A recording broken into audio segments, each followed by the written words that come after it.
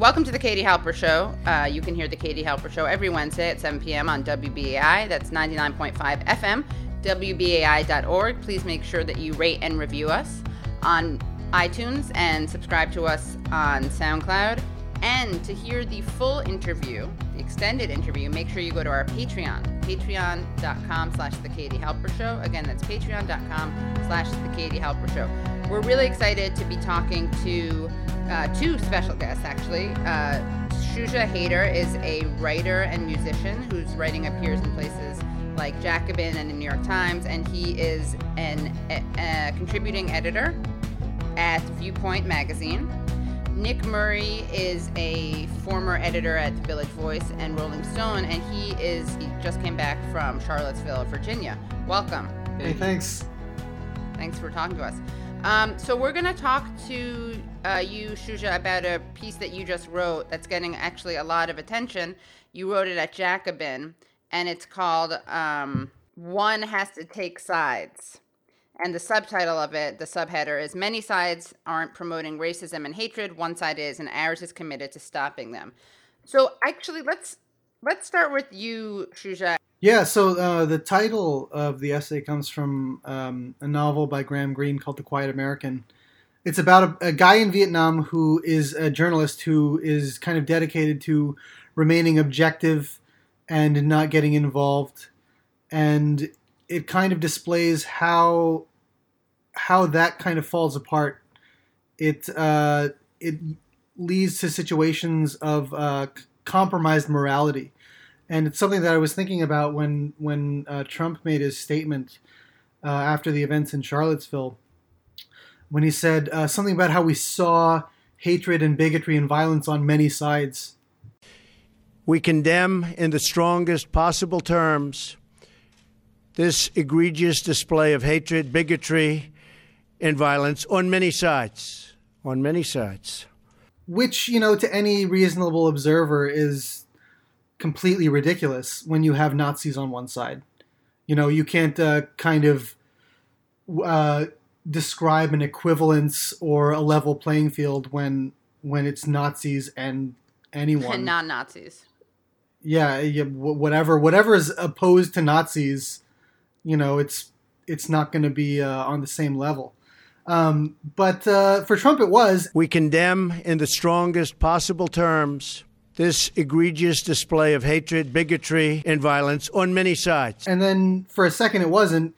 Racism is evil, and those who cause violence in its name are criminals and thugs, including the KKK, neo-Nazis, white supremacists. And then it was again. Excuse me. What about the alt-left that came charging at the, as you say, the alt-right?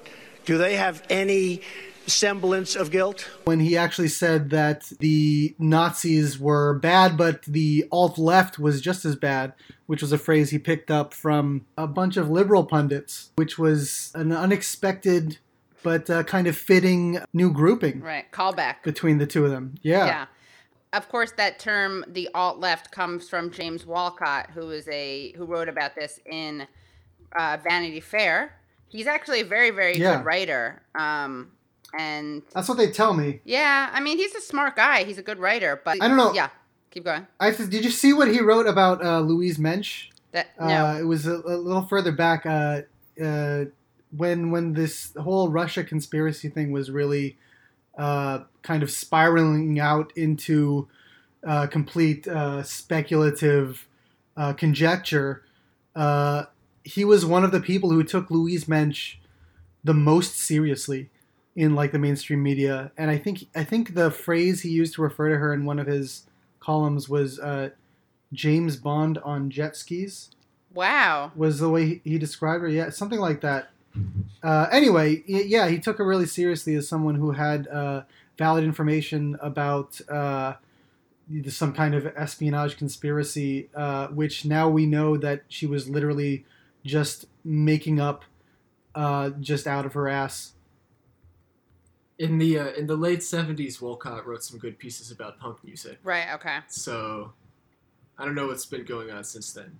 Yeah, he's been off for. Yeah, there's a whole gap there. I don't know that we can't. He's had a couple rough decades. The 80s. Yeah, the 80s. We don't know what happened. let's talk about the term the alt left.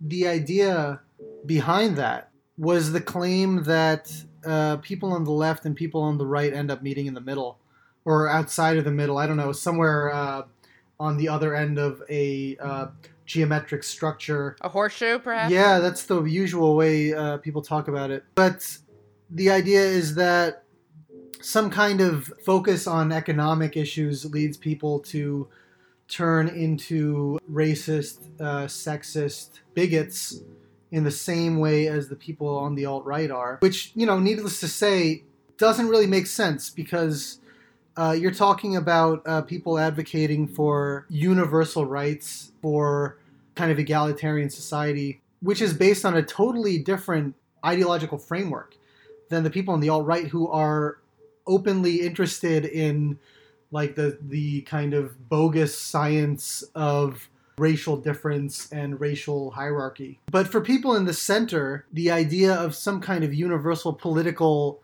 ideology, it's too scary. It sounds like socialism, which is disturbing to them. But ultimately, that's what it is, and that's what you have to be if you're going to advocate for an actual opposition to inequality and injustice. So that's why there had to be a new kind of slander that was invented, and which I don't know if it's actually Walcott was the first person to use it, but he was certainly the first person to kind of systematize it and put it out into an extended form, and it really got picked up all over the place by people who wanted to carry on the divisions that got generated by the 2016 primary between people who didn't want to consider ideas of economic justice and wanted to kind of preserve, this neoliberal hierarchy in society without the appearance of inequality. And can you tell us what inspired you to write this piece? Well, I was kind of monitoring the events of the day from a distance online, just seeing the reports as they came in, which were really confusing, which were really uncertain. It was very hard to know who was there, who was being affected. But it was really, it really got to me, actually. To find out about the people who had put their lives on the line, and at least one person we know who lost her life in this confrontation, which was not, it wasn't for her. She was there for others. She was there for the most vulnerable in her community. And so it's really, the most tragic thing that you can see happen, for someone's life to be taken in an act of selflessness, which is what really made it all the more, distasteful, even disgraceful, that the way that this was kind of politically depicted in mainstream political rhetoric was to ascribe an equivalence between the sides that we saw there. There was an article in The Atlantic just shortly before the events in Charlottesville happened, called I believe it was called The Rise of the Violent Left, and it said that there was a kinship, I think was the word that was used, between fascists and anti-fascists, people who were there to protect themselves and others from neo-Nazis and white supremacists and the KKK and so on. There's you really have to do some mental contortions to believe that fascists and the opposite of fascists, anti-fascists, have a similar moral character. If you believe that a group that kind of dehumanizes a segment of humanity, and the side that wants to prevent them from doing violence to those people, if you think that those two are somehow the same, I don't know how you can arrive at that conclusion and consider yourself on the left, certainly, or even to be a person of good moral or logical character. And Trump is someone who blatantly defies that. He said, that the alt-left is just as equally to blame for the violences as the right. But we've seen people in the center and in the kind of more influential, powerful segments of liberalism saying the same thing. And that really is dismaying in terms of what side they've decided to take. Either they've decided to step out when it's very clear that one side is dangerous, or they've kind of tacitly accepted the side that opposes justice and equality and liberty. Because even by their own standards of what they're committed Yeah. to, right? Like, I thought that something that united the left and liberals was a contempt for Nazis. Apparently not. I mean, apparently the contempt is equally distributed beyond Nazis to as Trump put it, the many sides that were involved. And the other organizations that were there. I mean, it was the rally was called Unite the Right, and it was. Yeah, so the rally was called Unite the Right, and the idea was to put together all these different reactionary groups, which, the distinction may be less meaningful to us, but it was, the point was to demonstrate that they're a unified mass. And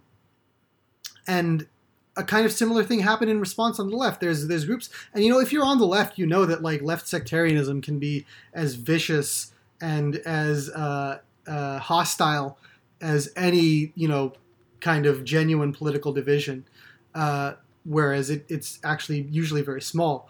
But, all kinds of different left parties, socialist parties, communist parties, anarchist groups, even people who weren't members of groups, people who were in groups that were dedicated to more particular goals. There were local chapters of Black Lives Matter there, of immigrant advocacy groups there. So you had all these different groups coming together to say that they opposed racism and Nazism and white supremacy. But the segment of the political spectrum that doesn't want to sign on is in the center, and it's the people at the Atlantic or at the Center for American Progress, or all of these kind of influential political bodies that are saying, well, we're going to sit this one out, and you're all equally distasteful to us. Let's bring you in, Nick. So we're going to talk to Nick Murray, a former editor at The Village Voice and Rolling Stone, and he is just coming to us. He just came back from Charlottesville, Virginia. Can you kind of fill out some of the atmosphere that you experienced in Charlottesville, and also what this kind of academic or intellectual seeming debate actually has to do with very real things? Let's read. I'm going to read some of the things that Trump and that various centrists have said, and I want you to respond and tell me how accurate they are based on what you saw. All right. Okay. How about you want to do a true false, and then you can elaborate on them? Yeah, that will work. All right. I wish we had a buzzer, but will okay. it be all false? I think. Well, let's not. Won't be presumptuous. Yeah, exactly. All right, don't tell him who said it. Don't make an ass out of you and me. There were some very fine Nazis. Trump was totally right about that. He was, right? Yeah.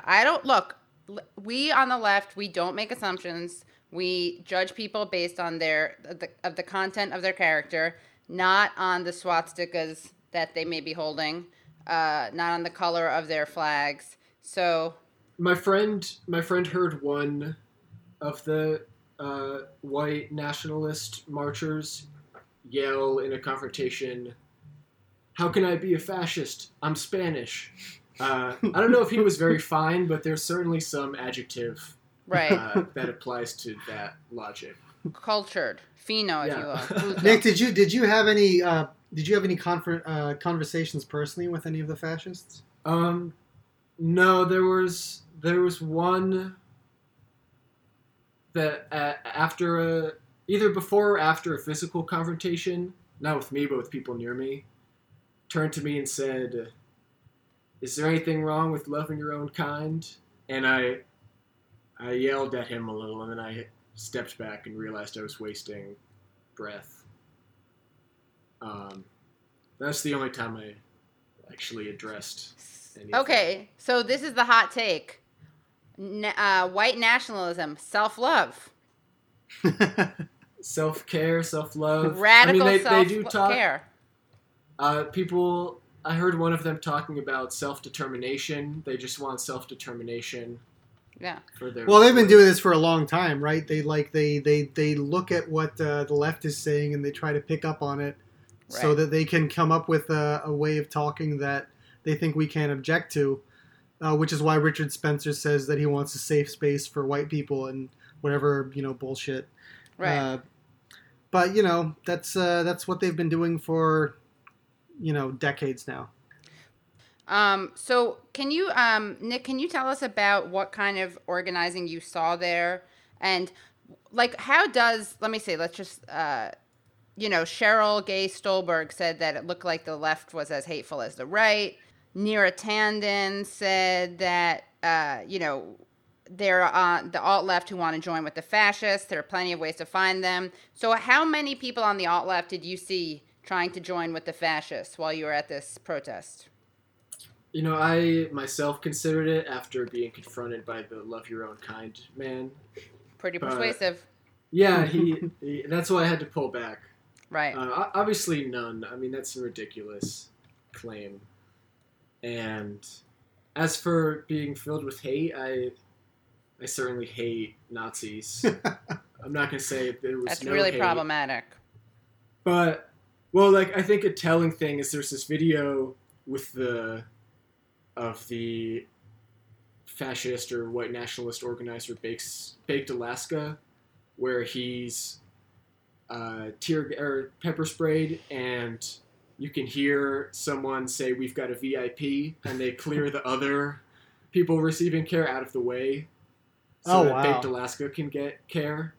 And there's definitely nothing like that going on the left. And although I think everyone there hated fascism, on the left. Yeah. The love between people was necessary, because if we weren't loving each other, expressing some sort of positive feeling to each other, it would have been just a really unbearably miserable day. But especially everyone was supporting everyone, and especially there was so much clergy involved, so many faith leaders, and they, I don't know, one priest just hugged me, which was really nice. I don't want to say he was filled with hate or had as much hate in his heart as the alt-right. I think that's ridiculous.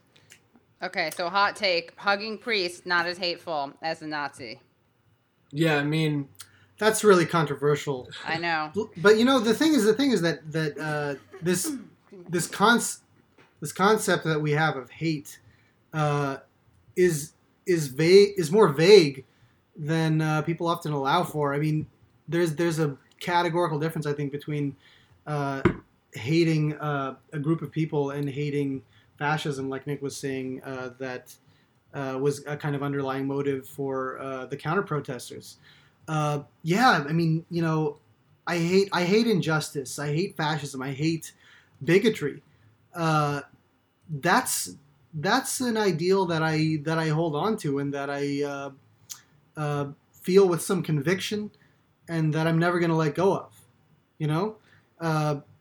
And that's the other side of the love you have for your comrades and for your neighbors is to hate the forces that would harm them. Right. And that's what's always motivated people fighting for justice. You don't fight with unless there's conflict. And if she saw hate among the counter protesters, then maybe it was there, but it's not on the same moral plane. The only behavior that I can remember seeing where I thought that's kind of despicable. It wasn't hatred that fueled it, but it was this sort of callousness, and it was after this car drove through, and medics were right there, and I think it was an anarchist groups had been prepared for this, and it may have been the dying girl, and if it wasn't her, it was injured people, and her comrades took banners and covered her up so she could be, these people could be in privacy while they received care, and a Reuters cameraman and one or two other news cameramen were trying to get their cameras over the banner to get shots of these people that had just been hit by a car. Right. That's the only time where I thought this is like truly despicable behavior, and it wasn't coming from anyone on the left or any. Right. So those were the You're saying that yes, that you witnessed some despicable behavior from non-Nazis, but it was from the media. It was from the media, not from. Well, that's the behavior that's motivated by the idea of objectivity. That's the exactly. the kind of the false position that goes back to the reference in the title and the piece that I wrote, referencing the Quiet American. That if you're trying to stay out of every situation, that has an effect too. Your complacency has sometimes a very destructive effect. And the line from the book that a Vietnamese communist tells the protagonist of The Quiet American, that sooner or later you have to take a side if you want to remain human. That's it's not possible for us to be transcendent and omniscient. These circumstances that we deal with require us to take action. Right. Yeah, I mean, it's like that Howard Zinn quote, right? You can't be neutral on a moving train. Yeah, exactly, yeah. Let's see. So, have you gotten any pushback on this, by the way, Shuja? On that article? Yeah. Well, the thing that happened after this was that, a lot of people noticed that, there's been universal fascination and despair over Heather Heyer's death. And, a lot of other people were injured, but I believe that Heather Heyer is the only documented death at this point. And even Trump was forced to acknowledge it. A friend of hers incidentally said, Heather wouldn't want her name coming out of Trump's lips. She detested him. But, all of her friends and family said that she was a person who had a social conscience of great depth, that she was very motivated by her awareness of injustice and her dedication to fighting it. And among the ways that we know this was manifested was that she happened to be a Bernie Sanders supporter. She happened to be a Bernie bro of the type that has been, maligned as equivalent to the alt-right. Right. When you look at that kind of a slanderous characterization of a political stance, and you apply it to someone like her who behaved with such courage and whose life ended in such profound tragedy, that's just disgraceful. Right. That's really appalling. And at this point, people who are using the slur alt-left or Bernie bro, I think they should recognize that they're talking about people like Heather Heyer. They're talking about people who have shown a commitment to fighting injustice and who have actually done so at great personal risk and sometimes a great personal loss. And if you're going to describe them as being equivalent to Nazis, you got to go look in the mirror and really spend some time figuring yourself out, because you're not helping. Yeah, I think I'm actually very shocked that people haven't just shut up. Like, it's shocking to me that people are doubling down on this narrative of alt left and Bernie bro. Yeah. Given that. Well, yeah. you know what? Yeah. What Heather Heyer's friends and family said was, Heather would want us to carry on her struggle. She would want us to keep fighting against injustice and protecting each other and caring for each other.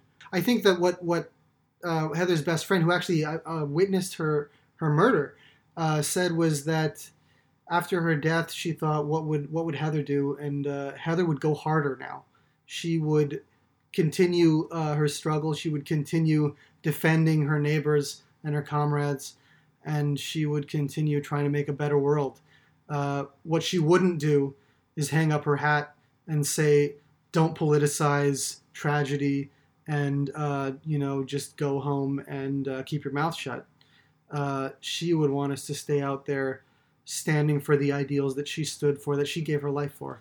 Yeah, what do you guys think about the idea of politicizing someone's death? I mean, I think it's not politicizing. You can exploit someone's death, and then you can actually contextualize it and honor it. I mean, are we not honoring the memory of someone and their struggle and their life when we actually acknowledge what they were about, as opposed to pretending that they're something that they're not? I mean, she was killed by a fascist while she was protesting against fascism. There's nothing that's not political about the way she died. It's not that politics are coming in after and trying to claim it. She died in the most political way that one can die. Plus these types of things are politicized all the time. Are you going to tell me that the people who died on 9/11, that their deaths weren't politicized? Right. Yeah, to just justify a war, I mean, fairly politicized. Yeah. I mean, it seems like basically we're saying that, like, you can't, try to deduce a political ideal from someone's death, but you can start a war if you want. Right. Like, that's actually okay, but anything else is, kind of unseemly. Right. It's a really bizarre way of determining what's proper, and I don't think it's ethical or reasonable to ascribe to that. We need to base that on what happened and on who was involved. And in this case, it's very clear what happened, which was that political forces were involved in unjustly taking someone's life, and that she was fighting against them. And we dishonor her if we give up the struggle. Right. Yeah, I mean, it's her biography, right? It's not distorting something. Yeah. We do know a bit about what her political positions were through her online presence and through interviews with her friends and family. By the way, I feel like I can't say this, but I totally can. Like, she supported Sanders. She put stuff on her Facebook page about Bernie Sanders.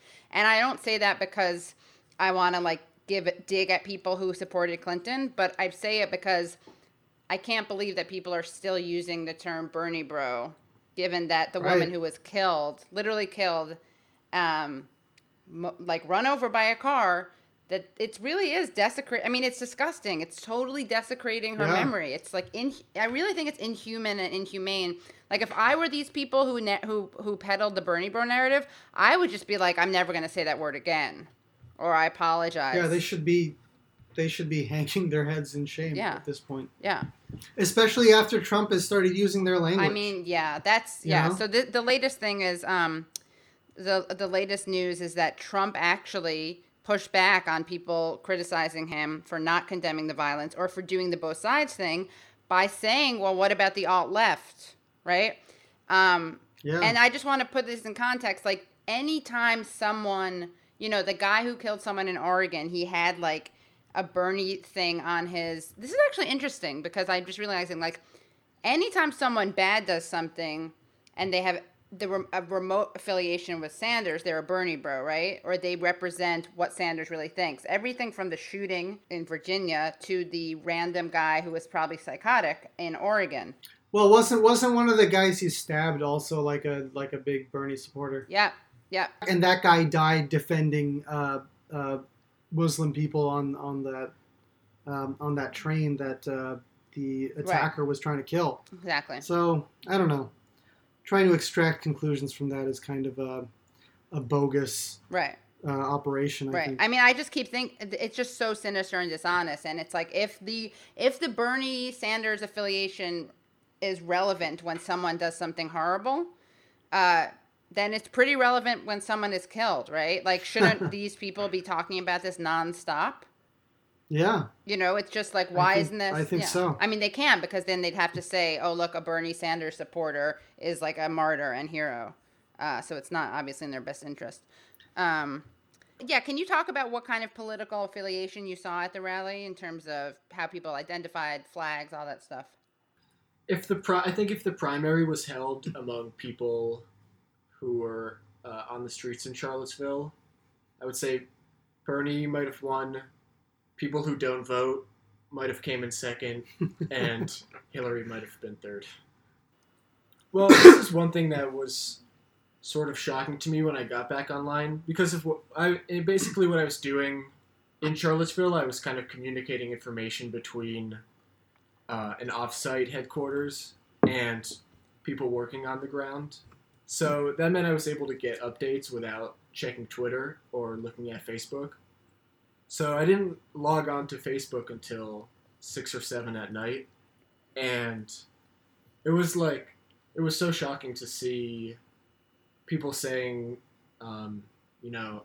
like liberals criticizing Antifa on Twitter, because on the streets there was nothing like that, and it was everyone had each other's back, and I think that is it. Like the success. Whatever success that we had in Charlottesville wouldn't have been possible without everyone having each other's back. And people talked about diversity of tactics in the meetings leading up to it, and it was totally respected by everyone. People who were, involved in physical confrontations, understood that not everybody could take part in that. And medics and people at other areas were, I think, seemed pretty grateful for people who were willing to put their bodies on the line. Like you saw Cornel West and at least one other of the clergy that was there afterwards literally said Antifa saved our lives, Huh, interesting. So it was really everyone working together. And by everyone, so that's I think a lot of unaffiliated people who just came out to fight, to say that they didn't want this in their community. Anarchist groups. The DSA showed up. It was kind of cute. The DSA, most of the confrontations happened in the early morning, and then the DSA showed up at their exact scheduled time at noon for the march, and were very punctual and didn't realize that a lot had already taken place. But they were there. They were for sure there. Other socialist organizations. Black Lives Matter. Right. Black Lives Matter. They were involved. Black Lives Matter Charlottesville is I think it's, I don't know the size, but I think it's small. But regardless of their size, they do really awesome work. And they had been organizing for a long time on this. The Bob Avakian people were... What's that, Refuse and Resist, or RCP? Yeah, they were out there. It was really, it seemed like everyone. Right. And as I said, a lot of faith leaders. I saw there was this 20-year-old kid in a Gary Johnson t-shirt. Don't say that. I have a lot of respect for that kid. Don't smear us. Yeah, I'm just kidding. I was just one. I mean, I think this is a really important point, though. And I think this is a very honest position. Someone can really reject Antifa without equating them with the Nazis. I mean, this is what drives me a little bit crazy. Antifa, which is anti-fascism, right? And it often will involve confrontations. We should not be pretending that being a tactic or a strategy or even an ideology that you disagree with makes them the equivalent of Nazis. Throwing a rock through a window, as reprehensible as you may think it is, or as divisive as you may think it is, or even as self-defeating, even as sabotaging as it is of the left as you may think it is not beating someone because they are black or Jewish or gay. And like, that's what people did, right? I mean, there was unprovoked violence on the part committed by these white nationalists, neo-Nazis, whatever you want to call them. I mean, again, this is just an inherent part of the ideology. And what you're really saying, if you're accepting the equivalence, is you're also smearing the clergy, all the nonviolent people, right? Because they were on the same side as these people, at least to some, in that they opposed the fascists together, right? Again, they say that, you know, liberals always say that we have purity politics. I don't particularly, I'm not like, I don't think a violent, or I don't even want to call it that. I don't think Antifa is particularly productive necessarily, but I will absolutely never pretend that there's any relationship between them and Nazis except for one of opposition. Yeah, I have trouble imagining. This is why it was so jarring to log on and see people in D.C. and New York criticizing liberals, even liberals who are associated with Antifa, which is like, I think like that's, I mean, while people were still under physical threat from Nazis, these pundits were criticizing this coalition that was keeping people safe. Right. I thought it was appalling, and I can't imagine if any of these, like, if you were on the ground and watching these fascists assault people, I don't know how you could see that and not be, if not grateful for Antifa, at least respect what they're doing. And with the clergy thing, like, and this is what I mean when I was saying everyone was working together and respecting diversity of tactics, where I think the Antifa people, because the clergy made this line in like the kind of classic nonviolent action of like linking arms, and the Antifa, at least a few members went up to them and were like, how can we protect you in this? You know? So and I don't know what it would have looked like without them.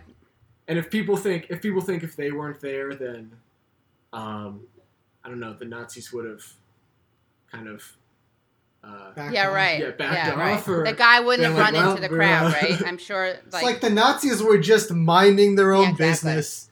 You know, they didn't have any intentions to hurt anybody. And then the Antifa showed up. It's like in Back to the Future, where like people disappear from the photos. Like, if Antifa didn't show up, the Nazis would just kind of. Yeah, I mean, I feel like Hitler wouldn't have been born. You know, it makes me think of Martin Luther King's letter from a Birmingham jail, where he talked about how he even said that. And to hear the full interview, extended interview, make sure you go to our Patreon, patreon.com/The Katie Halper Show. Again, that's patreon.com/The Katie Halper Show.